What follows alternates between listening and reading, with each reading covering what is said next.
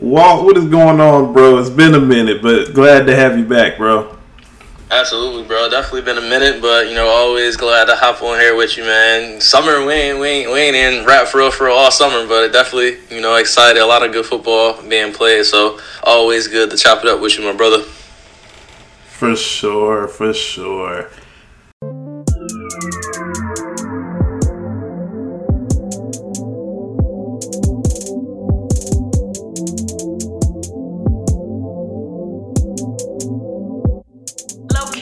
This is play-by-play analysis. Devin Ashby on the mic, so you know it's hella lit. Better plug your headphones in on Apple Podcasts, and we up on Spotify. Ooh, on Anchor too. No parachute, we so fly. We talking sports and music. What's the newest? And that culture. Better stream, yeah, you better tune in. It ain't gon' cost ya. We talking sports and music. What's the newest? Got exclusives. Yeah, we do this play-by-play. Follow the page, eh? If you don't know, don't worry about it. This is the Play-by-Play Analysis Podcast. It's your boy Devin Ashby, SK Play-by-Play. If you know, you know. If you don't know, don't worry about it. Football season is officially in full swing. We are now 1/4 of the way through the NFL season. And the first, quarter, as I just said, the first quarter has been nothing short of insane. It's always worth it. Waiting every year for that little 6-month hiatus, it's always worth it. But this year has just been on a different level. I mean, every week it seems like it's a bunch of games that just come down to the wire. A lot of craziness both in the NFL and in college, which we're going to get to later.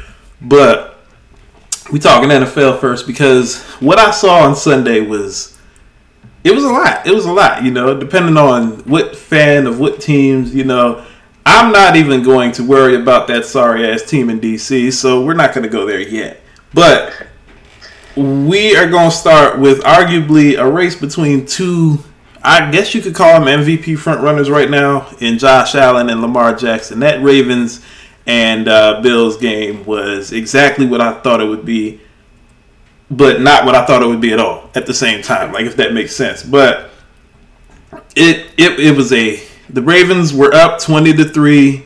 It's the second game in a row, not in a row, but this is the second game in 3 weeks that they've had a 17-point lead on somebody, and it got erased because that defense is atrocious, which is not something I'm normally used to as an observer of Baltimore football over the years. And Josh Allen and company walked down the field. I mean, it was a lot, but what did you take away from that game, just from being able to see it?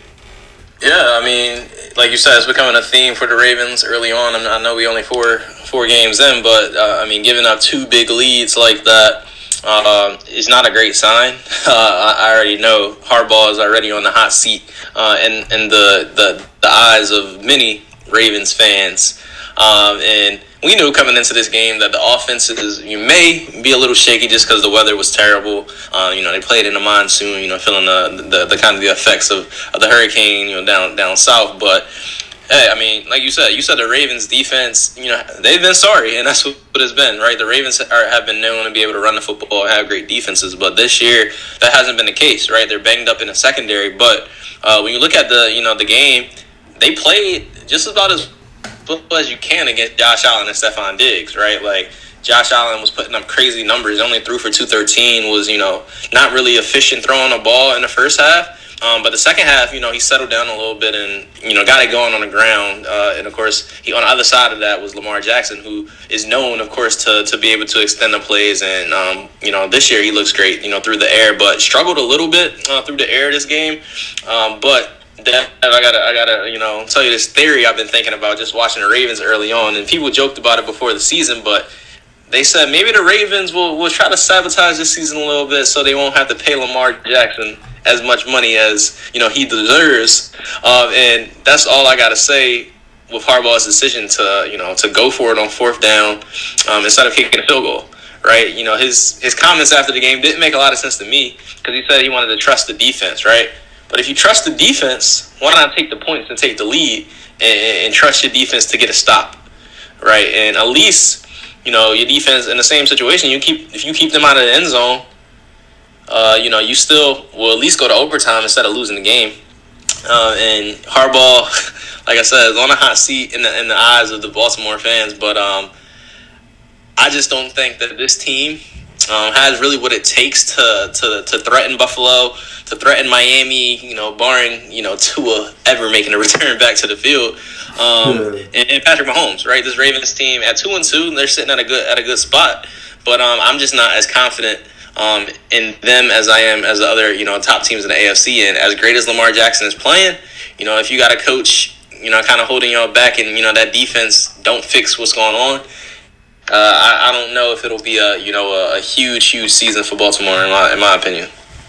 Now, as far as your theory, I hear you a little bit, but the only thing is Harbaugh has consistently done this. Like he did it last year, where they lost a lot of games because he was going for the win instead of taking the points. Which, for most cases, we talk about coaches that don't do it.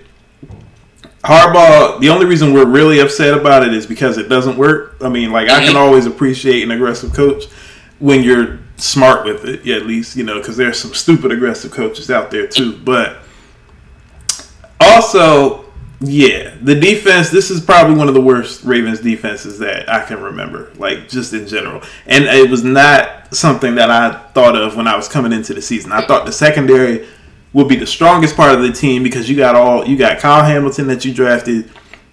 You got Marlon Humphrey, who's an all-pro. You got Marcus Peters coming back from injury. You got all these guys. You signed Marcus Williams in the offseason. I figured the secondary would be much better, but then I forgot, the front end, there was just no pass rush at all. And as much as we can probably blame the defense for this one because you don't give up a 20-3 lead in your home stadium, at the same time, the offense completely fell apart as well. Lamar, you can't throw an interception in the end zone.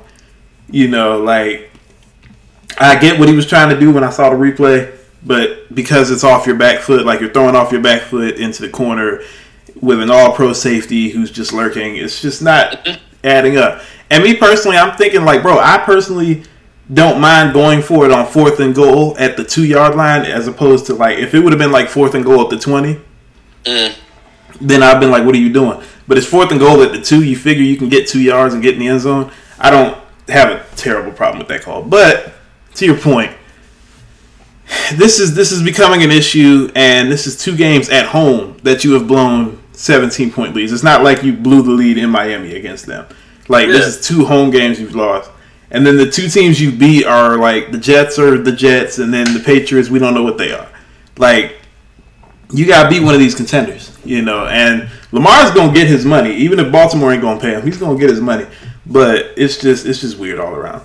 And on the flip side, though, the Bills, man, after a tough loss last week, they come back and get this W. Shout out to Josh Allen and Stephon Diggs and all them guys over there. Really beat up, a lot of people injured, but they came in and did what they had to do.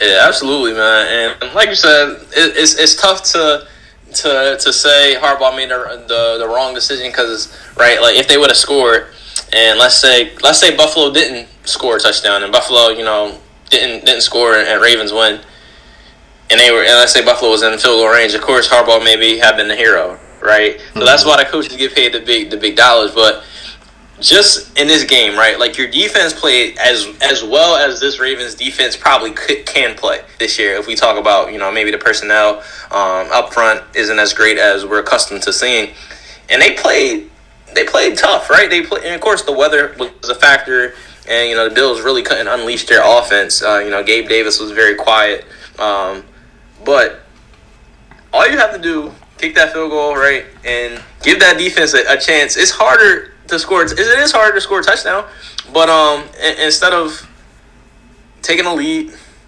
you don't come away with anything. And the play calling was super. Yeah, the Bills were pretty. They were pretty aggressive, but they had nothing to lose, right? Because they knew if they wouldn't have scored, they would have went to overtime anyway. Right. So I feel like the game plan would have been different if the Bills were down, and that's the thing. You knew the weather was bad. You knew that Josh Allen's accuracy wasn't as great as it's been. Yeah, in the second half, the offense was pretty, moving the ball pretty well. but your defense still played solid enough to win that game.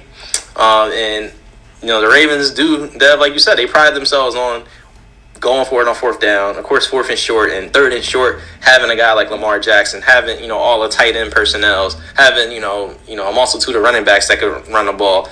Yeah, they're supposed to be a good team when it comes to that, but in this early on in this season, they've struggled in the red zone. They've struggled. What was it? 2 weeks ago when Lamar fumbled the ball on the one, right? Mm-hmm. Like they've been struggling scoring in general. Didn't score any points in the second half. Gave up 20 unanswered. So I'm just saying, take the points. You got lucky enough, and you had the chance to win the game. You had the chance to at least put more points on the board, and they just didn't. Right. Now, they struggled with putting points on the board, but a team that did not struggle at all whatsoever was the Kansas City Chiefs. Obviously, Tampa Bay and Kansas City was the marquee matchup, Sunday Night Football, all that good stuff. Tampa Bay, I don't know if I totally blame them considering the week that they had in that city and in that state with Hurricane Ian just, really wreaking havoc, and they had to relocate to Miami and kind of got ripped out of their normal schedule. They're super banged up, all of these things. So, yes, it was a bad loss, but, part of it is these extenuating circumstances that kind of really jacked them up. But at the same time, that would be a lot more of an excuse if we hadn't seen the first 3 games and how bad Tom Brady and the offense as a whole have looked. And I don't know if it's totally all on injuries. I think Tom Brady is really playing with one foot out the door. Like, once you flirt with retirement and even if you come back, like, in my mind, you're already pretty much retired. Like, your mind is halfway out the door. You missing workouts in the off season, and you getting the Wednesdays off now, and you 45 years old on top of all that. Probably gotten marital problems that we don't know about, that we're kind of hearing little whispers about. It's a lot of shit going on, and clearly it's having an effect on the field more than just the injuries and stuff. And on top of all of that, you're going up against Patrick Mahomes. So it's like, what do you take away from that Sunday night game? That Patrick Mahomes is still him, right? Like, he's still the best quarterback in the NFL. Right. The young GOAT that I call him, the career that he's going to have is just ridiculous. His skill set is one of one. Yet, for some reason, coming to this season, people kind of counted him out, right? Like, all the chatter that I heard was that, the AFC West was just dominant, division, and, would the Chiefs even make the playoffs, right, is what people were saying. People were already trying to crown Justin Herbert and the Chargers before they even make a playoff appearance, right? Having Devontae Adams go down to come up to Las Vegas, and having, Russell Wilson in Denver. Everybody, for some reason, seemed like they were counting the Chiefs out. Like, they haven't been running the AFC since Mahomes has taken over. Mm-hmm. So Mahomes just had to let people know. Yeah, they had a slip up last week against the Colts, which is uncharacteristic of an Andy Reid team. Travis Kelce was dropping touchdowns last week, but they went to him early and often in this game, and Mahomes just had to remind us that he still is on the throne. Honestly, when it comes to the AFC, when it comes to quarterback play in the league, he's still the best. He just had to let people know that. And by the way, he did it in the same stadium that he lost the Super Bowl in, exactly. Like not even 2 years ago or whatever. Exactly. So he had a chip on his shoulder, right? Like, going against Tom Brady, and I think he's going to cherish, who knows, that may have been the last time those two ever play against each other, but Mahomes had to have the last laugh. Superhero players all night, and, this team is going to be tough to stop. I think, the Bills are solid. I think the Bills are definitely, a threat, but when Patrick Mahomes is playing this way, when he's as locked in as he is, even without Tyreek Hill, I think that the Chiefs still have enough, to beat the team to beat in the AFC. And the Bills and Chiefs do play each other in a couple weeks, so we're gonna get another chapter in that saga. Absolutely. But yeah, pretty much, like, I get that Tyreek Hill is not there, and at some point, I think they are gonna have to figure out, like, explosive elements of their offense. They're going to have to figure out how to get some explosive plays. But the style of play that they do have of this distribution of the ball to all these different people, that is a winning element. And you still do have Travis Kelce, who actually is, based off his numbers, one of the top 5 best receiving tight ends ever. And so it's like, I think they're going to be all right. This reminds me a lot of the Tom Brady offense when in New England. Like, you have a dominant tight end that's kind of taking a lot of the big whatever, and then you got all these great names on the outside. Like, this is a formula that's been proven to win before with the right guy running the show. So I think they can win like this. We've seen it for the last 20 years with Tom Brady, and we can argue Mahomes is probably in the same tier as that. I think it's safe to say. I mean, Super Bowls aside, like, he's a dynamic quarterback. If you have a great quarterback, you can overcome some inefficiencies on offense. And I think and then their defense is even better this year, I think, than it's been in a couple of years. Because last year they were horrendous. This year they've looked better. And granted, it's had somewhat of an easy schedule to begin the season, but they've looked better. And yeah, so I like the Chiefs. Meanwhile, though, the NFC is so weak. It is such a weak conference. Like, the Bucs might be the best team just by default.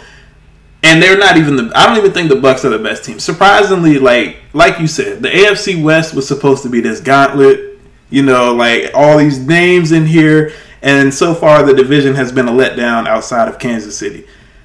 Now, the division that nobody saw coming was the NFC least, which I guess we can retire that nickname now, because 3 of the 4 teams in that division one is undefeated, 2 of them are 3-1, I believe. So, and then there's Washington. Now, anyway, we're gonna talk about the top of that division though, because the Eagles, I did not expect this. Even with all the names in there, I thought Jalen Hurts was still like a year away from really being a true whatever. And there's still a lot of season to go, so it's gonna be some tests that we haven't seen yet that he's gonna have to pass. But damn it, if that team doesn't look dominant. They look great, bro. Like, I mean, it all starts, of course, up front with them. I mean, they have a dominant defensive line. Their offensive line is great. Granted, they don't have a very, very difficult schedule this season, right. But I won't go there, right? Like, I want my Philly guys to tune in and be happy about their team, because they deserve it, right? At 4-0, like you said, there was one question mark on this team, and it probably was Jalen Hurts. Even though, big fantasy football guy, I'm sure you are too, Jalen Hurts was was a marvel for fantasy football last season. And this year he's picked up right where he's left off. I mean, he's a guarantee, rushing touchdown guy. But throwing the ball, he's been pretty accurate. I mean, he has A.J. Brown, a huge target with explosive ability. Devontae Smith, my fault, Devontae. The Slim Reaper came alive last week, a little quiet this week, but, they got their weapons. And then Miles Sanders, who couldn't find the end zone last season, has been great, right? He looks like a legit RB1. And then defensively, you add James Bradbury on the other side of Darius Slay. And then you got Devontae Maddox at the nickel. And then up front, Fletcher Cox. And then you got the rookie Jordan Davis. So, I mean, I think the Eagles are probably the favorites to win the NFC right now. They do have a very easy schedule. But like you said, the NFC East is a lot better than people expected. And we're talking about 3-1 with Cooper Rush and 3-1 with Daniel Jones. So they must be doing something else with the Cowboys and the Giants. But yeah, man, I don't think anyone saw the NFC East kind of leading away in the NFC at all. It's a couple of things too, though. Like you mentioned, easy schedules. It's a lot of easy schedules in that division. It's a lot of easy schedules in that division. Like, and a lot of it is based off of the fact that usually you get a schedule based off of your record the previous year, and Philly was like, I think they weren't terribly good, so their schedule was like kind of weak. And then the Giants and Washington have easy schedules, you would think, as well. And one of them has taken advantage of it in New York. The other team, like I said, we're not talking about them. So it's like the Eagles. It's like I said, the NFC is so weak in comparison to the AFC that I think it's going to be a pretty easy schedule for like anybody coming out the NFC. It's just a matter of winning teams, because this is the NFL. This ain't college. Like, just because you're the best team don't mean you're supposed to win every week. So just because it's easy don't mean that it's guaranteed wins. So like you still got to play who you got to play, and Philly's doing that. So but the NFC East, man, people forget that used to be the way it is now. That's how it always used to be. It was always a competitive division in like the 2000s and early 2010s, and then somewhere along the line, I guess when people started retiring, I guess like when the Romos and the Eli Mannings of the world just started retiring, and then the division just took a nosedive into the ground. And I don't know where it started, but like the back half of the 2010s has been horrendous. But it's good to see it's somewhat competitive again. Of course, the one team at the bottom that's holding everything down. But yeah, but it's been wild out here. It's been really crazy. It's a lot of football to go, though. It's a lot of football to go, and I'm excited to see where the rest of the season goes. But yeah, it's just any other teams and any other games that stood out in your mind for real. Other than my Pittsburgh Steelers being trash, embarrassment, not much. I mean, I think the game, of course, of the week was, of course, everyone wanted to see Mahomes and Brady and Allen versus Allen versus Lamar, but Bailey Zappi versus Aaron Rodgers. I don't think anybody had that game going overtime. That was with Mac Jones being out. I thought the Packers were going to embarrass the Patriots, but Bailey Zappi looked all right. I mean, he threw the first rookie touchdown of the season, so maybe they're building something there. Maybe we'll have a RG3 Kirk Cousins situation with Bailey Zappi and Mac Jones. Who knows? Right, we will see. Aaron Rodgers, man, something's up. The Packers offense, this is as bad as you want to talk about Tom Brady and the Bucs. The Packers, this is as bad as they've looked in a while. Like, y'all are wasting a very good defense. And I hate when teams do that. When you waste good defenses, it's just so bad because eventually people got to get paid and you got to strip that defense apart. And then you like build the offense up just to have a bad defense again. And then it's like, what the hell is going on? This is supposed to be, you're supposed to be taking advantage of a weak division and a weak conference, and you're just not doing it. You're not doing it because these receivers are super young, which we all knew this was going to happen to a degree. Everybody keeps waiting for Aaron Rodgers to just figure it all out, and I just don't think it's going to happen because these receivers are just too young and too unproven. And then you want to talk about a Kirk Cousins and RG3 situation. This man Cooper Rush, man. This man Cooper Rush. I tell you, I'm gonna just cut to the chase right now. I'm gonna tell everybody, stop it. Stop it. He is doing exactly what he's supposed to do as a backup. He is winning games, and when Dak comes back, Dak is the starter. Let's stop flirting with the idea that there's even remotely a quarterback controversy in that city. There's not. Anybody that realistically thinks Cooper Rush should be in playing for Dak is just needs to never talk about football again. Just needs to be banned from talking about the sport ever. Because the only way this could happen is if Dak comes back too quickly, which is what I think might happen, and he gets hurt further and maybe breaks an arm or something. Then he's the starter for the rest of the year. But I don't think even that is a good scenario. Like, yeah, he's winning now, but like they still haven't gotten into the bulk of the schedule. You got the Rams next week. You got a couple, because they won the division last year, they get the toughest schedule. So they're going to have some teams. You still got to play Philly twice. Like, it's not as easy as people think it is. Like, let's calm down. Let's calm down. I'm right there with you. They just paid Dak all of that money. Exactly. Too. As much drama as Jerry Jones may want to stir up, there's no quarterback controversy in Dallas. Right. There's not. There really isn't.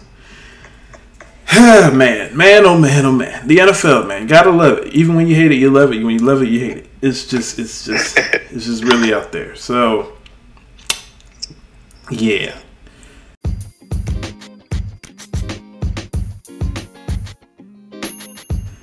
We have reached my favorite part of the show, which is the big time plays of the day. It's dedicated to the special headlines of the day, and really there wasn't a whole lot this week. Obviously, when you talk about NFL, we got to talk about the step before that. College football. You want to talk about a crazy season so far? Kansas is undefeated. How is that happening?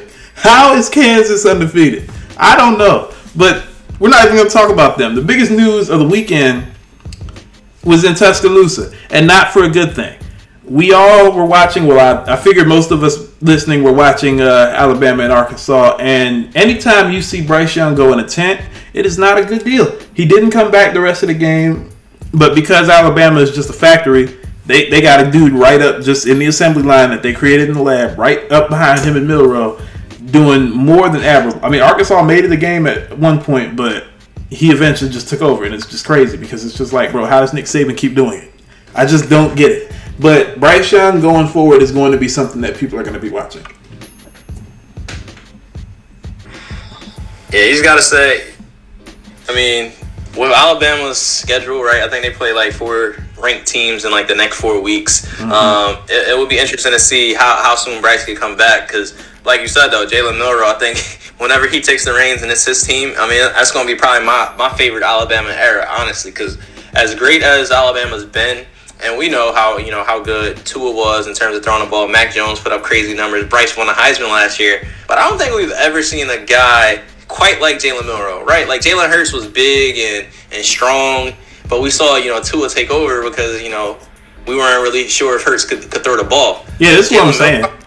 This guy is... Yeah, this dude... Like you said, looks like he was created in the lab. And I don't want to get too crazy, but, that guy showed a lot of, Lamar Jackson juice when he took off for that run, too. So it's going to be a fun era, man. That's just scary as hell to think about right now because I'm like, Alabama has had phases, right?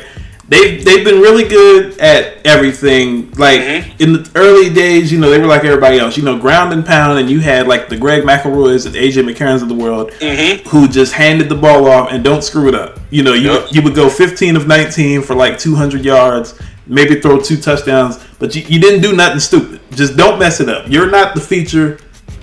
You're just handed the keys to a Porsche, you're not going to crash it. Then Blake Sims, who a lot of people forget, Blake Sims came in for that 1 year, and he kind of was like the first wave of it, where it was like, okay, this dude can run, and he can throw that rock. And it's like, okay, but he's just not quite that dude yet. Jalen Hurts comes after him, and you started to see more of it, where it was like, I never really liked him as a passer at Bama, but like you could see something was there. Like Jalen had something different, and that was the next wave. Then Tua came, and Tua was the first where it was like, all right, Nick Saban is trying to tell y'all something. Nick Saban is officially into the quarterback is the show now. like we got a dynamic passer of the football, even though he's left-handed. I've never trusted lefties. But he's a dynamic passer of the football, and you got all these wide receivers around him, the wide-out crew that he had. That was it. Mac Jones kind of was like, all right, he was back to the McCarron tree. And then Bryce Young is like the future. It's like, okay, Bryce Young is kind of everything those other guys have, but he's smaller, and you kind of underestimate him when you see him, but he's smaller and whatever, but he's just cerebral. Milroe might be a combination of all of that. Milroe is the final phase of this experiment that Nick Saban has been on. And Milroe, God bless America, when he gets a full offseason as the starter and it's his team, assuming that it is his team, because Bama would just be rolling 5 stars in, so they might have somebody else on the block. But if Milroe is the guy next year, like you said, I was watching him run that 70-yarder, and I'm like, oh my God, they got another one. And this one might be better than Bryce. If he gets a full off season to really prepare. He looked like Lamar, and I'm just like, God, I cannot imagine a Lamar Jackson-esque quarterback at Alabama. I just don't even want to think about that future. It's scary to think about, bro. It's scary to think about. I was joking. I texted a few people when I saw, Milroe playing. I was like, I may take the Jalen Milroe era over the Arch Manning era, right? Because Arch Manning, before he committed to Texas, he was in the running to go to Alabama. But maybe Nick Saban and his crew knew what they were doing by, letting Arch go to Texas. So it's like, it'll be interesting. It's kind of like when Trevor Lawrence walked in right after Deshaun Watson, even though like Kelly Bryant was in the middle of that. But like when Trevor Lawrence came in and everybody's like, oh, he might be better than Deshaun was. That's what I'm thinking with Milroe. It's like, bro, Milroe is just like Bryce Young, but bigger and faster. It's like, I don't even want to think about that. Let's not even go there. I mean, even though Georgia's putting together what they're putting together, but it's like, ugh, Lord. It's a scary sight. It's a scary sight. Yep. You know, and yeah, elsewhere in the college football world, it's a lot going on. Speaking of scary sights, Georgia fans got to be scared as hell right now because last week against Kent State, it was like, all right, you beat them, but they still were in that game. Like, Kent State is not supposed to be competing with y'all. And it's like, all right, y'all beat them, whatever. Then y'all go into Missouri. Everybody thinks you're just going to dominate them and we're just going to go to the next week. And Missouri was like really putting it on them for a second. Like, I don't know what got into Georgia. I know what got into Missouri because obviously Missouri came to play. It's like, bro, the number one team coming in here, we about to pull that upset. Like, I know what Missouri was doing. What the hell is up with Georgia? Like, they starting to feel themselves a little bit too much. That rat poison, as Nick Saban liked to say. I don't know what's going on with them.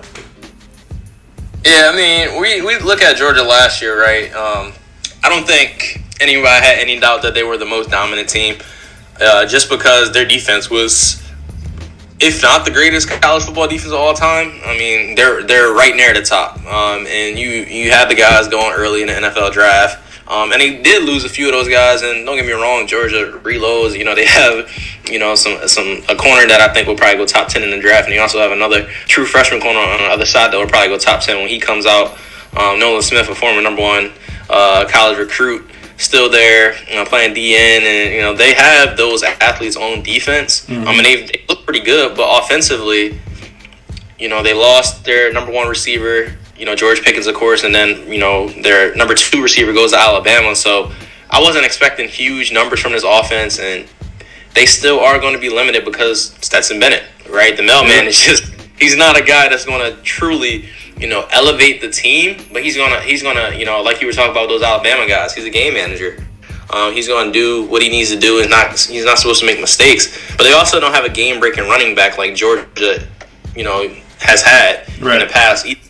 So I just think that offensively, they really just don't have enough yet to really blow out teams like they did last season. I'm not jumping off the bandwagon quite yet because I still think that defense can keep them in pretty much every game. But they don't have that same spark. They're not going to be, Stetson Bennett is not going to have that Cinderella story like he did last year, in my opinion. But I wouldn't be too worried yet, and I think they can kind of survive, you know, these next few games. They do play Tennessee, who's ranked number 8 in a few weeks, so I think that'll be a pretty good test for them. I was about to say, they still got to play Tennessee, Florida, and Kentucky. And I think all three of them, well, no, Tennessee's at home, but they got to play Kentucky on the road, and Kentucky apparently forgot they're not a basketball school, or that they're a basketball school. And then Tennessee is, number 10 in the nation. And then Florida is a fraud to me, but like they're always just there. They're just around. But Georgia, ironically, like everything you said about Georgia is what I've said about Alabama. Like they don't have a true receiving threat. We don't know who the receivers are yet. The running back is kind of the star of the show. In Georgia's case, it's Brock Bowers. Like he's and then whoever that monster is behind him who wears number 0. Darnell Washington. Yeah, him and Bowers are that offense right now. Like you said, the running back is not spectacular. Stetson Bennett, like I said, he'll be working at Raising Cane's when his career's over. And like you said, I don't know who their receivers are. I have no idea. Like, no idea right now. So, that being said, 2 scares 2 weeks in a row. I think Kirby's got some ammo now. Now he can be like, yo, y'all are not who y'all think y'all are yet. Like, calm it down. Like, you know, so y'all got to get it together because Bama and Tennessee and Kentucky and Florida ain't going to play with you. Like, it's crazy, though, to think about Missouri, man. The first year in the SEC, they go to the SEC championship, and then they just don't even get thought of after that. Like, I forgot they're even a team. Like, for the rest of the time they've been in the SEC, it's just so funny. But that's college football. You know, one week you're beating the brakes off Oregon, and then the next week you're about to lose to Missouri. So it's just weird like that. That's just how this season is going. And speaking of which, yeah, a lot of other games.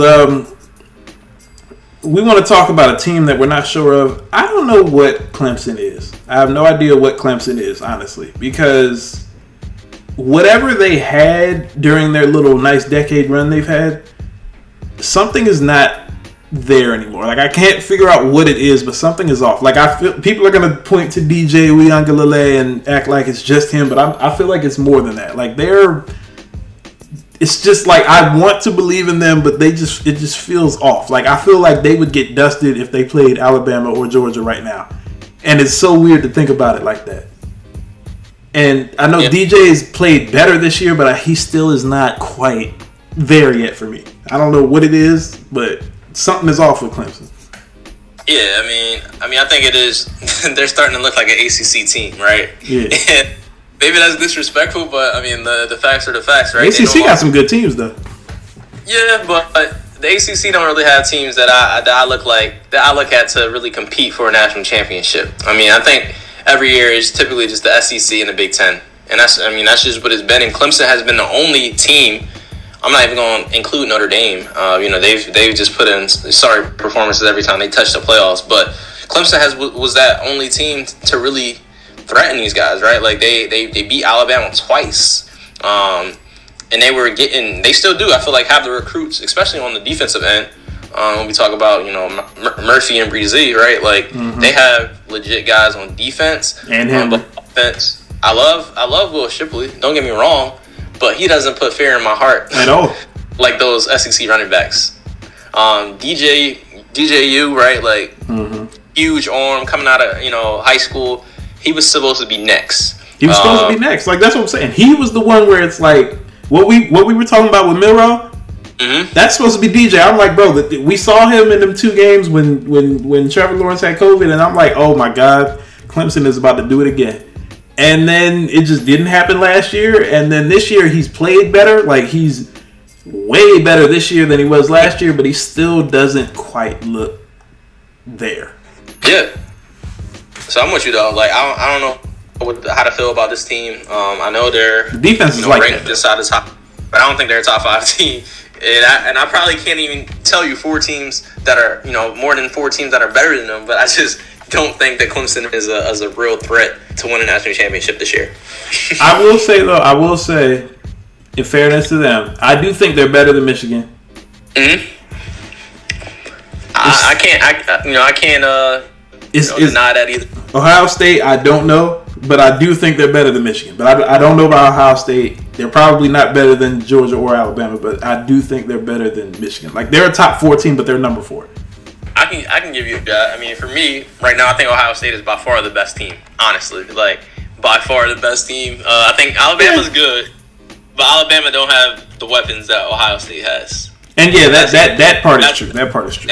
Alabama's defense last year, Alabama's defense was bad. All those guys a little bit older. I mean, they still have probably the best player in college football, in Will Anderson. I mean, he's unblockable. I mean, he's the most dominant player. If a team doesn't need a quarterback. I'll place a bet right now that Will Anderson should go number 1. But he will. I actually think he will. Like, Houston, if Houston picks number 1, I don't see them picking a quarterback. I think they would go Will Anderson. I would too if I'm them. Yeah. But Ohio State, I mean, they're just putting up crazy numbers. Granted, they haven't played too many teams yet. They got Penn State in a couple weeks, but there's nobody that can cover their receiving core. And we talk about, Jackson Smith and Jigba has only played a half of a game so far. Marvin Harrison Jr., Emeka Ibuka, and Julian Fleming, right? We talk about they got 4 or 5-star receivers. Nobody can guard them. And then you got Travion Henderson and Ryan Williams in the backfield. And then, by the way, we got C.J. Stroud who's getting on the football. So right. I just think anybody can keep up with them offensively. Their defense is improved. Still some holes, but I just don't really think there's a team that can keep up with Ohio State. Maybe I could be wrong, but that's just kind of what I see so far. I think it's Ohio State versus the field, honestly. It would be cool to see Ohio State and Georgia play each other, possibly. Like, I would not mind that at all. Like, that defense against that offense, like that is the matchup I want to see. Because college football is different. Like, defenses most of the time in college are bend don't break. Yep. So unless you're Georgia, who just breaks people, but like usually, except for last week. But I think Ohio State has been the best. But of course, when you're playing some of the teams they're playing, but like you said, you can only play who's on the schedule, right? So, yeah, shout out to them. But yeah, it's a lot going on in college, and the NFL. They're all connected, but we got to move on to a much more serious topic under the subject of people that have played themselves this week. And the biggest story in football, whatever level you're looking at, Tua Tagovailoa. We all saw him hit his head against Buffalo. He gets up, stumbles, shaking his head, seeming to shake the cobwebs out. He just didn't look right. And somehow was allowed to come back into the game, and everybody, including himself, were saying, oh, it's a back injury. Then they said it was an ankle injury. And we're like, okay, if he's saying it, if they say it, whatever. Then Thursday night against the Bengals happens, and he hits his head again, and his hands are curled up, looking like he's throwing gang signs, and he's like down bad and had to be put in a neck brace and flown to a hospital, and it had everybody on edge for a couple of days. And it's just like, bro, the NFL really fucked up this week. It was bad, bro. I mean, it when Tua went back in the game, let's just go back to Buffalo, right? Yeah. Buffalo. When he went back in the game, I mean, I think everybody was just confused, right? And then this is before I even looked at the schedule and saw that they played on Thursday night. So just the fact that he even went back in that game and didn't really hear him being in concussion protocol. And me playing college football, I've had teammates that didn't remember where they were and played the next week, right? They might have even practiced didn't know where they were on Saturday, got knocked out cold, was back on the field practicing on Tuesday, and then will play on Saturday. And I was just like, there's no way, right? And then Tua stumbled. This man got up, tried to walk. His teammates had to be like, yo, chill. Just like, wait for them to come get you. Right. Then he was back after halftime and plays. And then the next week, he looked okay, right? Looked okay, but it only takes one hit. And that one hit, I mean, it was extremely scary. And the crazy part about the hit is it wasn't even like a violent hit. Like, he just hit his head. It was a clean football play. Yeah. Like, we've seen some debilitating hits before. That was not one of them. To see his hands curl up like that was probably the scariest part of everything, because I'm just like, what the hell? And Amazon, God bless y'all. Why do y'all keep showing that? They showed that play over and over again. Bro, it was ridiculous. I mean, like, having anybody relive that is just ridiculous. We know that the NFL is flawed in many ways. And we know player safety is what they say anytime they want to seem like they're doing something good. And as much as we all watch the NFL, I saw somebody tweet, if we really care, we would probably stop watching the Thursday night game. But we know that wasn't happening. We know we were all going to continue to watch that game. As sad as it was, as messed up as the NFL has been time and time again, it's just, I'm never surprised when they decide to fire that doctor. But I also said this. He's going to file a lawsuit against the NFL, because I'm sure he's not the only one that made that call. They needed somebody to be the scapegoat, to get the pressure off, to get the good PR on the side of the NFL and the NFLPA. But that one doctor is not the only one. In fairness, just to play devil's advocate real quick, the NFLPA were the ones that fired him. It wasn't the NFL. So I think that's where it could be different, because like if the NFL fired him, then yeah. But like the NFLPA did their little investigation, got him up out of there, whatever. But the health protocols in general might just be sketchy themselves, because I've seen more than one player, former player and one or two current, who have spoken up and said like the protocol itself is stupid. Like it's not even like whether people adhere to it or not is not the issue, is as a matter of like the protocol itself. Like I remember Emmanuel Acho was floating around TikTok talking about like you can get around concussion protocol because before they changed it, because they changed it this week. Before they changed it, it's like they ask you a couple of questions and it'll be like basic ass questions like, oh, who's the president, or like what time is it, or like what day of the week it is or something.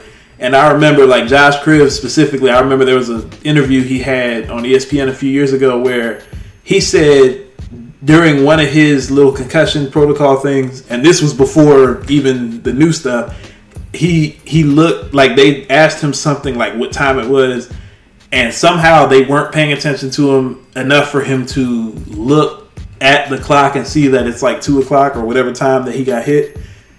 And he was able to pass and go back in with a concussion. So it's like the protocols themselves are just kind of flimsy at best as it is. So you get that. And then this one is probably not going to make the news and the rounds the way it probably should. But why is JJ Watt able to shock his heart back in place and play not even 2 days later?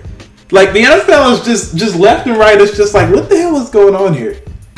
The NFL has really been showing its ass this week with these health and safety, like the health and safety of the players. It's just been. Yeah. I read that one and I'm just like, are you serious? And then the fact that he put and I'm playing this week too. Like, he was like very, very. As a matter of fact, and I'm still playing this week, and there wasn't nobody that was going to tell me any other thing. He's like, right? I'm going to just get ahead of this story. I got my heart shocked back in place, and I'm playing. Yeah. That's it. And that was it. Yeah. It's just wild. I mean, and we all know, I hear it every single week when there's a targeting call because it happens every single week, right? A lot of them, I can see why they are targeting calls, but a lot of them, I can see why it's in a gray area and people are just playing hard football, right? Because that's just how they were taught the game. That's how we all, grew up watching the game and began to love and enjoy the game. But NFL is always going to be in a weird position. The sport of football is always going to be in a weird position because these high, collision plays are what drive the ratings a lot of times. Yeah, we want to see high-scoring offenses too, but at the same time, fans love seeing people get hit hard. Mm-hmm. Fans love the warrior mentality. Fans love to put athletes on a pedestal where they're, larger than life. Any superheroes where, they, no matter what, we want our favorite athletes to be able to fight through injuries. And, we call athletes soft when they don't play injured. So it's always this weird position. But me either, because I feel like we understand it to a certain degree more than the average casual fan. Right. And we look at these athletes as, as human beings, when a lot of fans, a lot of people that follow sports don't really, look at them as fans, as people. But this is, my advice to every athlete out there: choose you first. Right. The money's gonna be there. Trust me. Like, your talent is gonna make sure you get paid. But always protect yourself and always choose you first, because I feel like the league will never choose you. The coaches will never choose you. They're going to pick themselves first. So always pick yourself first, because hey man, ain't nothing worth dying out there on a football field for it, man. Right. It's just it's a lot of things I've been thinking about with this, and one of the main things, like, I remember with you hit it on the head where you're like, people chastise athletes and call them soft if they miss games for certain injuries. And I really got to thinking about it. And I've seen some of the stuff that they play through. And it's like, when you consider what some of them have played through in terms of injuries, like the injuries that they're like, fuck it, I'm playing even with this. When they sit out, that's when you should be concerned. Because it's like, you hear, like, Jonathan Allen for Washington was playing with like a separated shoulder a couple years ago, and he's a defensive lineman, so you have to use your shoulders to, like, you rip through tackles and rip through blocks and stuff, and you're playing with like a separated shoulder. If you sit out 1 week, God only knows how much pain you might be in, because it takes a lot of like intense focus to even block out the fact that you're in pain. Like, to play through a separate, like, you consider what they played through, you should be worried when they sit out. Because if they sit out, that means whatever they're dealing with is serious. Because they usually have high thresholds, or they trick themselves into it. That's one thing. Secondly, it's like, bro, this stuff is just really crazy. It's really, really crazy. Like, somebody mentioned on Twitter, like, a lot of people should probably think more about the fact that, like, poverty is really a driving factor to why some of these dudes risk their lives. Like, the fact that, you know, these dudes' mindsets is like, yo, I'm playing out here to provide generational wealth for my family, because a lot of them are coming from these backgrounds that are like super impoverished, dudes drinking out of water faucets and all type of other craziness to survive. Like, it's either this or nothing. Like, so it's like that's a driving factor. Like, just because they got money don't mean they're wealthy. Like, there's a difference between being rich and wealthy. So there's that. Then the other thing I was thinking about, people always used to get upset when people would compare NFL players in particular to soldiers in the army. They're like, oh, it's disrespectful to say that they're soldiers, because there's a whole lot of like, oh yeah, I'm a fucking soldier, we're going to war. Like, people get uncomfortable with those comparisons, like veterans and stuff.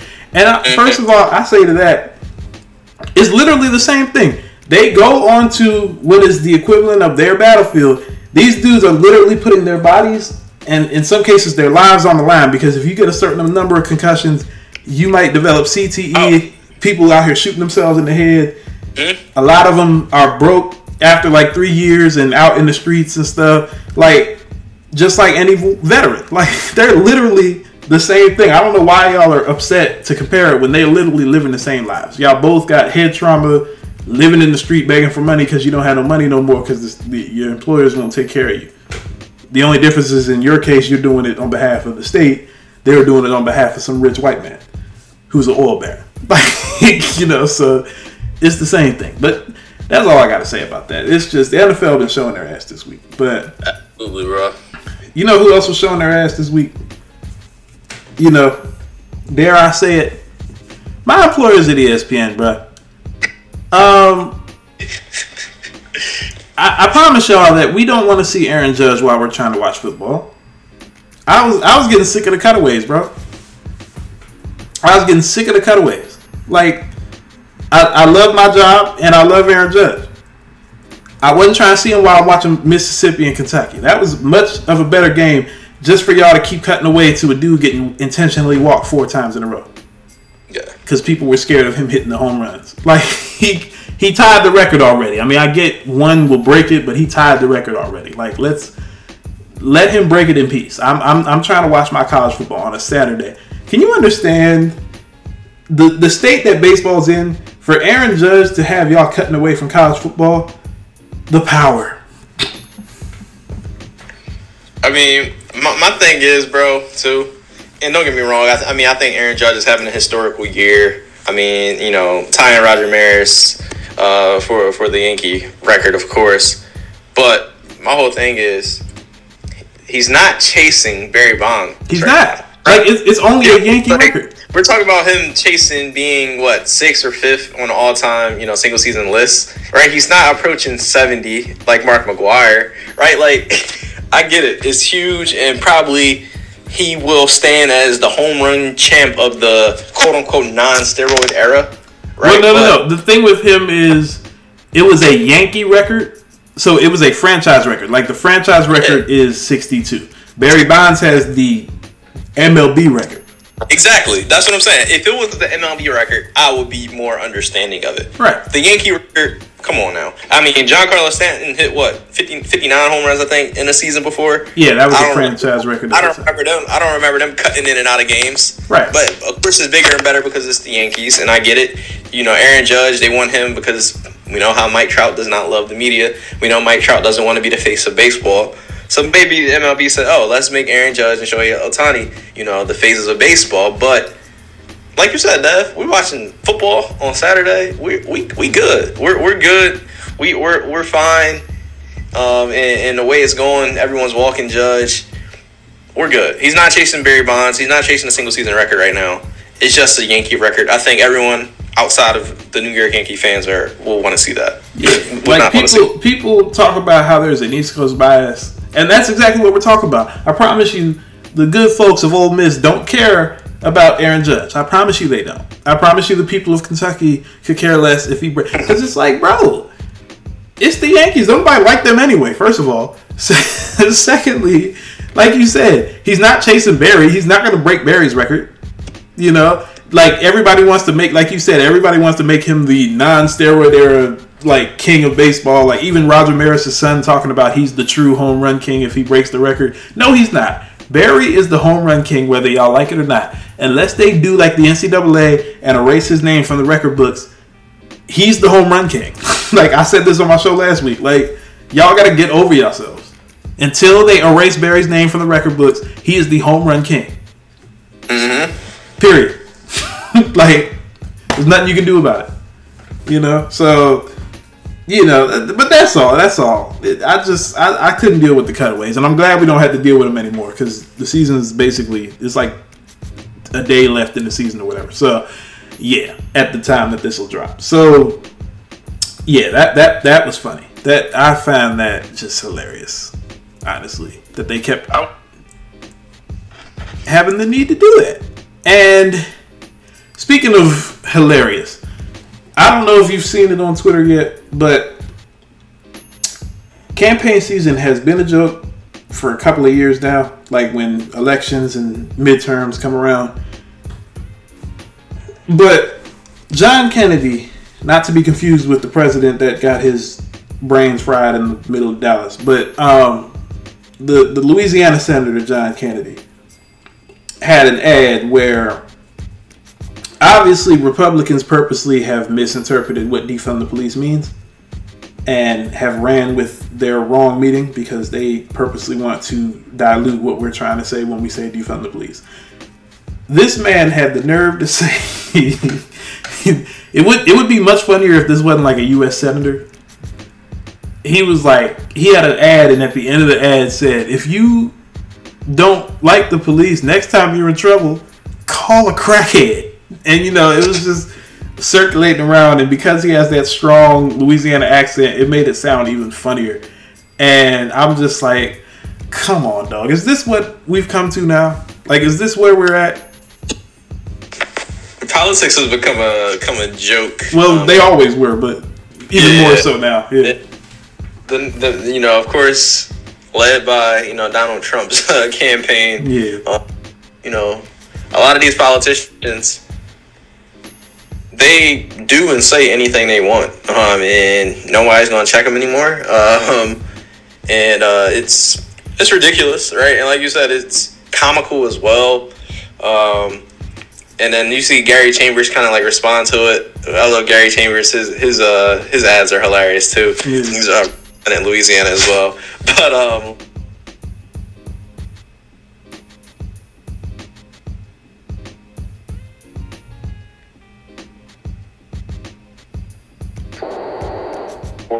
think it was it's ridiculous though. I mean, I feel like everybody got a chuckle out of it, but more so like a chuckle of embarrassment, right? Like, what have we come to? You know, I know other countries just be sitting and watching American media and just be cracking up laughing. Like, is this really the country that thinks they're the greatest in the world? Really? This is what y'all think this is like, they be laughing at American people because it's like, these are y'all leaders. The whole rest of the world can see it. Just laughing. It's hilarious, even though some of their leaders aren't that much better, but like, they just be laughing because it's just, and then like I said, again, they've purposely misinterpreted the meaning of defund the police. I personally want them all gone. But it's like, y'all are not going to sit here and act like y'all don't know what we're trying to say. Y'all absolutely, nobody ever said, there's a reason people don't fuck with the police. There's a reason. Y'all have seen plenty of videos over the years, but obviously y'all think it's okay for us to be shot dead and treated like whatever we're treated like. So, you know, but that's a whole nother conversation. We've had those all the time. So the point is, bro, hopefully nobody is ever in a situation where they need to call a crackhead. That's all I'm saying. Why a crackhead though? Like, he couldn't have said anything else. Like, hey, call your mama, call your brother, a crackhead. Like, you know, it's just funny though. U.S. politics, gotta hate it, gotta love it, gotta love it when you hate it. Bad, bro. It is bad. You know, but the opposite of bad is good, and this next segment is dedicated to something that should make us all feel good. And I know, you know, we were talking about baseball earlier, and the cutaways themselves were annoying, but baseball season has been quite intriguing. There's been a couple storylines if you've really been paying attention this year. One of the biggest is out west. The Seattle Mariners have not made the playoffs in almost 20 seasons. That drought is now over, you know, as a result of a walk-off homer and one of the best baseball calls you will ever see. Boy, a lot of anxious folks out here at the ballpark. 3-2 to Cal. The pitch from Acevedo. A drive deep to right field. Down the line. The Mariners win this game 2-1. The dream lives. They're going to the playoffs. The drought is over. Cal Raleigh. Wow. Hey now. Hey now. Hey now. So, bro, I don't know if you got a chance to hear that call. It was Dave Sims, Mariners walk-off. It was circulated around Bleacher Report and around the internet in general. But shout out to the Mariners, man. 20 years is a long time to wait for a playoff run. Yeah, I mean, 21 years is ridiculous. I mean, but the streak is now broken. Seattle, I mean, an easy team to root for in the MLB season. And you know all the excitement in that call, and you could feel the energy. I mean, when the Mariners were good and competitive, I mean, I think baseball was better, right? Like, it's a fun atmosphere in Seattle. Seattle sport is a big sports town, so it's good to have, you know, the Mariners, you know, a team historically who, you know, always have talent. I would say always usually have like one or two guys that are always great. But now to see them kind of the Cinderella story, a fun team to root for, but all of the emotion you could feel in that call. You know, Sims definitely, that was 20 years of you know, built up. You know what I mean? Yeah. And then they get Julio Rodriguez back this week as well. So they get their guy back, and it's going to be fun to see, you know, if this team can make some noise in October. And that's the thing about baseball. Baseball is different than some of these other sports where, like basketball, you know, you got to win 7 games, and generally the best teams kind of win all the time. College football is pretty predictable when the playoffs come around. NFL and MLB are kind of the two where it's like, oh, man, anybody can make a run. Like, baseball is one of those wide open sports. Like, I remember my Nationals and that miracle season in 2019. You know, I remember the Royals snuck one in a couple of years ago. You know, like, we've seen miracle runs. Seattle, don't count them out. I know people love Aaron Judge and the Yankees and all that stuff, but I've never trusted the Yankees. So, yeah, this Seattle team, if Julio Rodriguez is healthy and, you know, they stay healthy, like, that team can make a run. Yeah, absolutely. I mean, like you said, of course, the Astros and the Yankees are the favorites probably in the, you know, in American League and then National League. Dodgers, Braves, of course, and, you know, maybe the Mets, maybe. We'll see, but, I mean... I really don't trust the whole state of New York. Why not the Mariners? I don't trust the state of New York at all, the Mets or the Yankees. Like, I just think those two teams are just going to find a way to mess it up like they always do. You know? Like, Astros are my pick to win it all, but I'm not counting the Mariners out. That's all I'm saying. Okay. That would be fun. I mean, like I said, like you said, that's what makes baseball postseason so much fun. I mean, it's just that the fact that anybody can win it on any given night. You just need two pitching performances to really get the upper hand in the series. That's all. Right. And with that being said, we are gonna end it on one final note, and I gotta tell you, Marvel had one of the most anticipated movies we've ever seen in Infinity War. Then it happened again with Endgame. Then it took a couple years, but we saw it again with Spider-Man No Way Home. But I think that they might have outdone themselves again because Black Panther Wakanda Forever dropped its official trailer. The movie is out in 1 month, November 11th. And obviously, with Chadwick Boseman's passing, a lot of people were wondering how they're going to kind of approach this movie and how all of the things. And there's still a lot of questions we don't know. Like, I think we all would like to believe we know who the new Black Panther will be. But, I mean, you know, Marvel doesn't give a lot of stuff away in their commercials. So, like, just because we see somebody in the thing doesn't necessarily mean that is who we think it is. With that being said, did you see the trailer? And if you did, what were your reactions? Yeah, I mean, I saw the trailer a little bit earlier today, and I was excited, bro. I mean, like you said, it's what we all been waiting for. I mean, in terms of being a Marvel fan, Black Panther was an iconic movie. It's truly one of one, and we're all ready for it. And again, of course, losing Chadwick,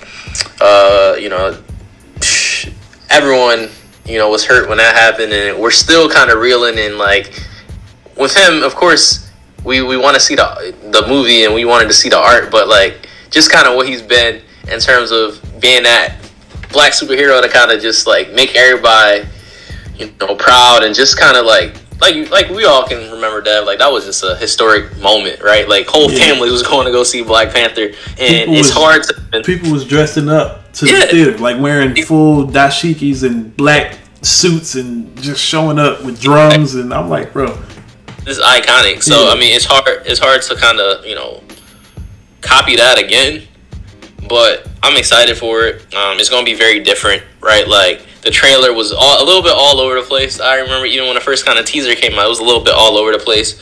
But I'm excited, man. Like, as great of a performance that Chadwick did play, I feel like what made Black Panther special was just, like, the performance by black women in general, right, in that movie. And now it's going to be carried by even more black women. And I'm excited to see that.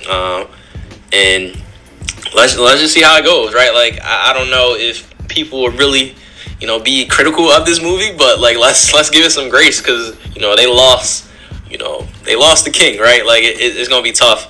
But I'm excited to see it, and I honestly can't wait.